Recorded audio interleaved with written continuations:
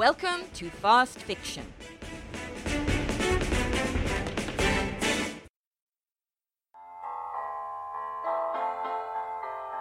The Sound of Silence.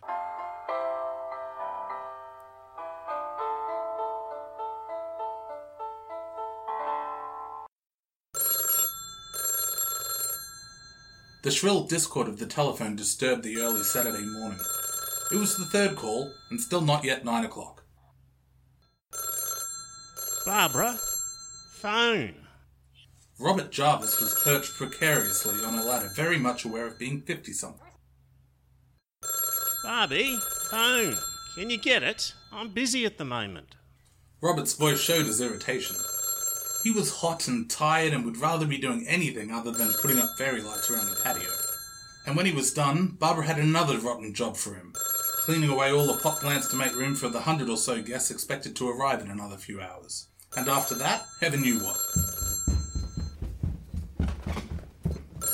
His wife's light footsteps could be heard running through the house. Okay, I'm on to it. Robert felt guilty. Truth to tell, she probably had more to do than he had, but then again, she enjoyed this sort of thing. After all, Janie had made it quite clear that she would have preferred celebrating her 21st with friends at Mount Isa, where she'd been teaching since graduating. But Barbara had been insistent that, as it was the holidays, she come home to share her birthday with her family.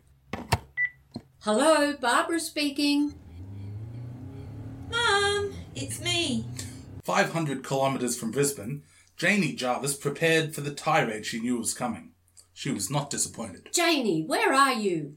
We were expecting you to call last night. What's happened? Nothing, Mum. Hold your horses. Janie looked at the clock on the dashboard and bit her lip. Her parents had every reason to be annoyed. See, yesterday I found I had made good timing to Longreach, so decided to divert a little and call in and see Lexi and Trevor out in the burbs. And we got talking. And drinking? Yes, we got drinking. Well, a bit. Anyway, Lexi persuaded me it would be best to stay over and make an early start this morning. And where are you now after this early start? Well, that's it, Mum. I'm only 2 hours out from Barcordin. See, when we went out to start the Lancer this morning, I found it as flat as a pancake. We couldn't get it started. It's the battery. Been giving me trouble all term. So why didn't you buy a new one? Yeah, well, I suppose I should have, But you spent all your money on partying? Jane didn't hear all of her mother's input or disapproval as she spoke right over her, but there was little doubt of the reaction. Anyway, Lexi kindly offered I drive her car back and she's going to get Trevor to fix mine. He can recharge it fully over the weekend. They're heading off to the lakes for a camping trip after lunch, so it will give him a chance to give the Lancer a fine tune and see how it goes. We'll swap again on the return journey. The two women argued back and forth about the ideals of this plan, exchanging excuses and retorts, defences and responses, with Barbara finally reassured that it would have little effect on the outcome. Janie would still be able to arrive in a reasonable time to freshen up and change for the party. They parted in good humour, and the mutual exchange was that each have a pleasant day. A few minutes later, Barbara was relaying all of this new information to a sceptic Robert, and Jane was back on the open road. Both parents and daughter had had a busy day ahead, and it was pointless using up more time and energy on a fait accompli. Putting her mobile away and back on the highway, Jane felt light-hearted. First of all, it was a pleasure to drive a newish car for a change. The poor old Lancer was well over its use-by date, but she could only dream about trading it in. Then again, the conversation with Alexis last night had offered lots of insights into career options Jane had not considered since leaving uni, and the road ahead would offer plenty of opportunity to think them through. She decided she would have to average out at 100 kilometres an hour in order to arrive at her parents' home in Brisbane in time to prepare for the evening's festivities. She would have to be neat and tidy for the grandparents and the aunts, the next-door neighbours, old-school chums. Janie groaned, still disappointed she could not be planning a rave with her new friends in her new grown-up life. The highway was in good repair and the car hummed. There were not many other cars on the road, and driving was a positive pleasure. She groped in the glove box to see what CDs her friends had had, and was delighted to find a mixture of old favourites. This was going to be a good trip. The fairy lights were up, the pot plants cleared, The front and back lawns mowed, and Robert was hoping Barbara would soon give the thumbs up for lunch when he heard the telephone yet again. This time, Barbara jumped on it, thinking it was the caterer giving advance warning of his delivery. She was surprised to hear Janie's voice. Hi, Mum. Me again. I just had a thought. Did you get around to inviting David? Her mother smiled. As a matter of fact, I did. You're lucky. He's home just for the weekend with his folks. He'll be coming over with Nana and Grandpa. Tell Mum, that's all. Jane grinned to herself as she flicked the disconnect switch. Oh well, it wouldn't be so bad after all. David had been the favourite boyfriend, and it would be nice to meet up with him again. Almost instinctively, she flicked the redial. Her mother's reply was immediate. Mum, if you get a minute, could you run an iron Over the blue sundress? I already have. It's hanging up in your room. I cleaned your blue sandals too. Oh, Mum, you're a saint. Hello, darkness, my old friend. I've come to talk 400 k's from home, Jane hummed along with Simon and Garfunkel, observing how the sound of silence was so appropriate to the outback, leaving Barbara to run upstairs and iron a sundress and clean some shoes. The Waltons from next door had brought over the last of the spare chairs from the garage and were admiring the patio lights when the telephone rang again. Grateful for the interruption, Barbara excused herself and saw them depart awkwardly over the back fence. Expecting the beer delivery, Barbara answered formally, Hello, Mrs. Jarvis speaking. Mum, look, don't get excited, but I've had a bit of an accident. Thankful that her daughter's voice sounded cheerful, if not a little sheepish, Barbara found herself supplying questions automatically. Are you all right? Are you hurt? No, I'm fine. But I screwed up Lexi's car a bit, hit a roo, and skidded into the one blooming tree I'd seen in an hour. But that isn't the real problem. See, when I checked the car, I found a slip fan belt. Well, I fixed it up, temp like Dad taught me, and decided to turn back and call into a property I saw a few k's back. But, see, well, now I'm at the homestead, no one's home. It looks as if the property has been vacant a while. Barbara Jarvis listened to her daughter's tale of woe in a mixture of anger at the idiocy of her daughter's actions, upset that she did not look as if she would be attending her own party on time, and a little knot of anxiety at the unknown. Before she could convey much of this, Jane went on. The thing is, Mum, I don't know if Lexi is covered by road insurance. I've tried ringing her, but I don't know her mobile number, and her landline isn't answering. Well, she's probably out or even up on her way to the campsite. Could you ask Dad what I should do now? Relaying this to Robert in cryptic fashion by having to shout to him in the garage did not improve Barbara's nerves. So, where is she, exactly? His male supremacy was evident when the message came back that his daughter could provide only a rough estimate. She says she's about an hour and a half out of Injune, and the property is on the left-hand side of the highway, Barbara told him. She left out Janie's reasoning. I left the car out on the road because I didn't think the car could manage the gridirons. They were pretty savage for a car with a clunky fan belt. It's going to take me a good half an hour to walk back there, and it's getting hot. At least I've got some shade here around the cottage. Barbara was now becoming a little more than nervous about her daughter's safety, and decided that, busy or not, it was time for Robert to come to the phone. She was in the midst of saying this when Jane's voice took on a timbre of excitement. Hang on, Mum. I think I can hear a car coming. Yes, it's a truck of some sort. This place isn't deserted after all. Look, I'll get the owners to help me out and I'll ring you back. With a sense of real relief, Barbara put the phone down and was on her way to the garage when it rang again. Janie was obviously on redial. Mum, I'm not sure now. There are two guys and they look a bit rough. They haven't seen me yet. I'm over by one of the sheds, but I expect they know someone is here. Well, they would have seen the car back on the bridge. Should I? Barbara's stomach took a leap. Then she heard a dog bark, and the sound of deep, rough male voices. But her daughter's voice sounded cheery enough as with the telephone line still on an open line, she heard her call out. Hello? Hello? There's someone over there. Yes, hello, I'm over here. I'm just ringing for help. My car broke down. Can you tell me exactly where we are, please? Trevan. The place is called Trevan. The voices were jarred and indistinct, but Janie repeated their input for her mother to hear, as if to reinforce their directions. So, this property is called what? Trevan. Tremaine? Trevan. Trevan. Oh, right, Trevan. I see, yes. From Trevor and Anne. Good. Did you get that, Mum? It's actually called Trevan. And we're how many kilometres out from what is the nearest town? Bearworth. 100 k's on. We're going that way. We'll give you a tow. Barbara stood quietly listening, straining for every word. Her feelings were mixed when she heard her daughter's next words. Oh, thank you. That's very kind of you. Wait just a minute and I'll tell my mother. Janie now sounded relieved as she spoke into the telephone. Mum, these gentlemen, one moment, I haven't got their names. Pete. I'm Joe. Pete. Yes, Joe. Pete and Joe are offering to tow me to the next township, so I'll ring you when we get there, which will be about 2 o'clock. Yes, Mum, we should be there in about an hour, so I'll ring you back. With a continued feeling of relief, she retraced her steps to the garden where she found Robert, sitting back on the newly cleaned patio drinking a beer. He jumped with guilt as she came upon him, but such thoughts of triviality immediately left him as she conveyed the further developments of Janie's plight. Ever pedantic, Rob was still annoyed to find that his daughter was in distress in the middle of nowhere with two strangers her only means of assistance, and was only mildly placated when Barbara's retort that Janie's a sensible girl. She won't do anything silly.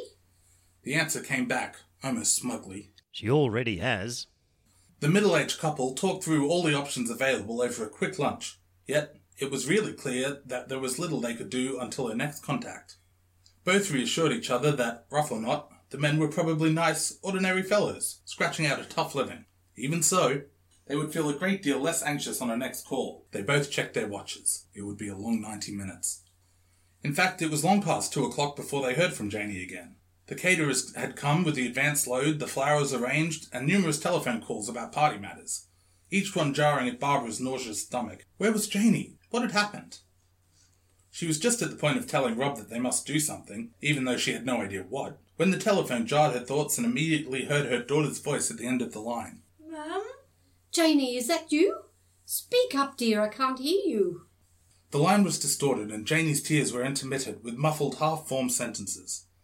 Barbara's voice was shrill as she put her hand over the mouthpiece and called out, Rob, pick up the cellular phone, quick! It's Janie. In the background, she could hear Robert grumbling about not having time to talk if Barbara wanted the bar stocked properly in time. Forcing herself to speak calmly, she said, Janie, dear, I can't hear you. Speak up and try not to cry. Where are you and what has happened? There was a click as the cellular phone was picked up in time for Robert to hear his daughter say, I've been attacked. Dear God, no! Barbara was now crying herself, every cautious fear exploding in an eruption of spasmodic gulps. What do you mean attacked?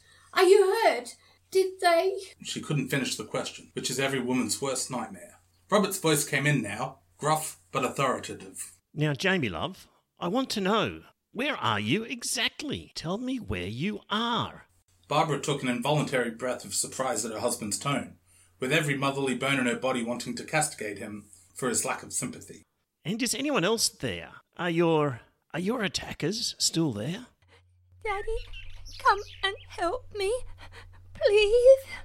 Janie's voice, small and plaintive, was desperate for help. They didn't help me with the car, Daddy. They just laughed and they... It hurts. It hurts so much.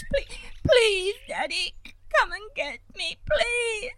Again, the disciplined voice, calm but authoritative. Now, Jamie, love, I want to know, where are you exactly?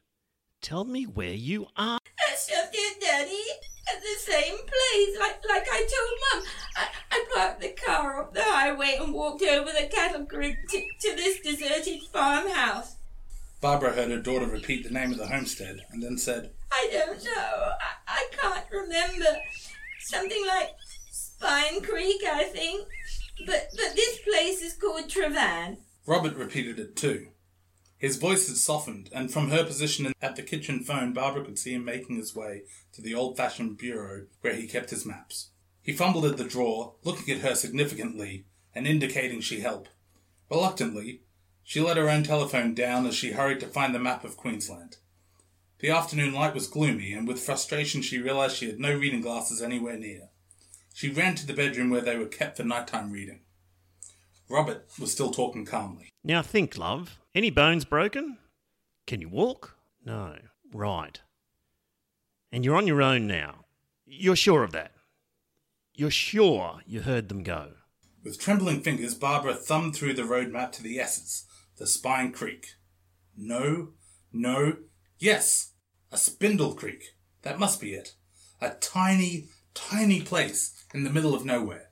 She showed it to Rob. He nodded, still talking calmly as she ran back to the telephone in her kitchen. Now, Janie, I'm going to ring off now so that I can ring the police. Yes, you can do it too, but I may be able to be a little more coherent. Don't worry, darling. We'll have help with you in a while. I'll call you back as soon as they're on their way. Barbara heard the line go click as Robert disengaged the phone. Even though she knew it to be the right thing to do, she felt a surge of anger as she heard the deadened line in her hand. It was as if the umbilical cord had been cut, severing her from her baby. She replaced the receiver, watching Rob redial 000 for police. She stood still, with nothing to do. She had a sudden urge to put on the jug for a cup of tea, and almost laughed at herself as she realised the cliché of her actions. Hello, police? Rob's voice was mild and clear. I wish to report an attack on my daughter. She was driving a yellow Mitsubishi, number plate... He stopped for a moment, calling out to his wife. Barbara, do you know the number plate of Janie's car? Barbara thought for a moment. Yes, it's Janie's initials, JVJ, then... She stopped suddenly, her face going pale. No, Rob, she's not driving her own car. Remember, she's driving Lexi's car. Her husband's throat contracted for a moment as the impact of this information became apparent. I'm sorry, officer. No, we don't know the licence plate number or the make of the car. There was a long pause while Robert listened to the information at the other end before continuing. His voice trembled. No, her car broke down somewhere near Spindle Creek, on the main highway. She enlisted the aid of 2 men who drove up in a truck. No, I don't have the number plate. She thought at first they were the house owners, but now we're not so sure. No, she didn't know their names. Just... He looked to his wife for confirmation. Pete and Joe. He gave the names, which sounded more idiotic now than before. There was a silence that seemed to go on forever. Yes, if you wait a moment, I'll give you her mobile number. Rob's voice was cold and distant. Barb, would you have Jamie's mobile number? Barbara froze in thought. No. She gave it to me when she first went to the Isa, but I didn't bother to write it down. I told her calls to mobiles were too expensive. I said I would always contact her on the landline. She knew she was gushing. Dear God, too expensive. Her daughter's life at stake, and she had worried about the cost of calls. Robert's look to her was recriminating as he spoke with embarrassment. I'm sorry, officer. No, we don't know the number, and it will take a little time to find it. We'll have to wait until she contacts us again, or... His voice was restrained and quiet. Or she calls you. Another hesitation. But she may not do that. I told her I would take care of it. Husband and wife stared at each other with mounting terror. They were giving the police so little to go on. Robert put the telephone down. He had told the police all they knew. He had hardly cradled the receiver when the telephone rang again. Snatching it up, his face immediately registered disappointment as he heard his father on the end of the line. Oh, hello, Pops. How are you? The inane word slipped out before he could help it. Sure. Of course. Then, not able to bear it any longer, he cut in. Look, Pops, sorry. We have a little problem at the moment. We're waiting on a call from Janie. Could I call you back? Barbara had come over to his side and answered his questioning look with a shake of her head. No, nothing serious at the moment. We'll get back to you. This was not the time to pass on their worries. Decisively, the telephone went down. He knew his father would be surprised and irritated, but that was of little account. All could be explained later. He wanted to know if he could bring over a couple of bottles of ale, seeing as he doesn't like champagne. The remark sounded so trite under the circumstances that they both found a grim smile coming to their lips. Before they were settled, however, the now familiar ringing occurred again. Barbara was almost holding her breath as Rob spoke into the mouthpiece. If anything, his voice hardened even more. I see. No, I'm sorry. That's what she said, I'm sure of it. They must have been lying to her. Thank you. I'm sure you will. That was the police. They have gone through their computer files. There is no property named Trevan listed in that area. Barbara let out a cry of anguish, the emotion she had been holding back now flooding through her. He looked to his wife. Don't worry. The police are onto it. They're sending a squad car around here, and they'll have a chopper ready. Why come to us? We're not the one needing help. Can't they send a helicopter up there now? Barbara was bordering on hysteria. Well, they have to come and check us out. These police search and rescue exercises are expensive, I guess. They need to make sure we're not hoaxes. He put his arm around her. But, love, these men, this Pete and Joe, must have made up the name Trevan, so it may take a while. By now, Barbara was dissolved in tears, her sobs reaching an eerie wail in the empty house. Then, through the distressed sound, once more the telephone. Her hand was shaking so much she dropped it. Even when bending down to the floor, she put the receiver to her ear so as not to miss a moment. Mum? Thank God. Barbara straightened up, almost dancing with relief. Janie, help is on its way. We've rung the police. They'll be calling you. Give me your number. Mum? The voice so quiet, hardly audible. I can hear it. And yes, I can see it now. It's them, Mum. They're back. Janie, love, hide. Can't you hide? Mummy, my leg, it's broken and... The voice was weak and pain-ridden. Oh, Mummy, it hurts so bad. Through the small device that linked her daughter to her, Barbara faintly heard her dog bark, male voices, and the sounds of heavy boots on undergrowth. Then, Janie's voice, shrieking with terror. No! Barbara saw the scene in her mind's eye. The vision, so clear. Her daughter, bruised, bleeding, terrified, crying out for help. No! Shrieking with terror. No! Please! No, I won't say anything. I promise I won't. 400 kilometers away, Barbara expelled hatred and bile as she screeched into the receiver. Leave her alone, you monsters! Leave her alone! Two sounds, intermingled as one. A sound that would haunt her for the rest of her life. A sound that invaded her home, penetrating each room, and would forever echo around her heart. First, the leaden sound of a heavy boot crashing down on a mobile phone, distorted through the miles, distorted through the wires, distorted through the broken vocal cords of her daughter's scream, her daughter's last breath. Please, no! No!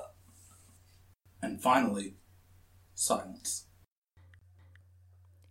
And the vision that was planted in my brain still remains within the sound of silence. You have been listening to The Sound of Silence, written by Brianda Cross, narrated by Michael Wilkins, and performed by Maureen Durney, Trevor Bell, and Brianda Cross.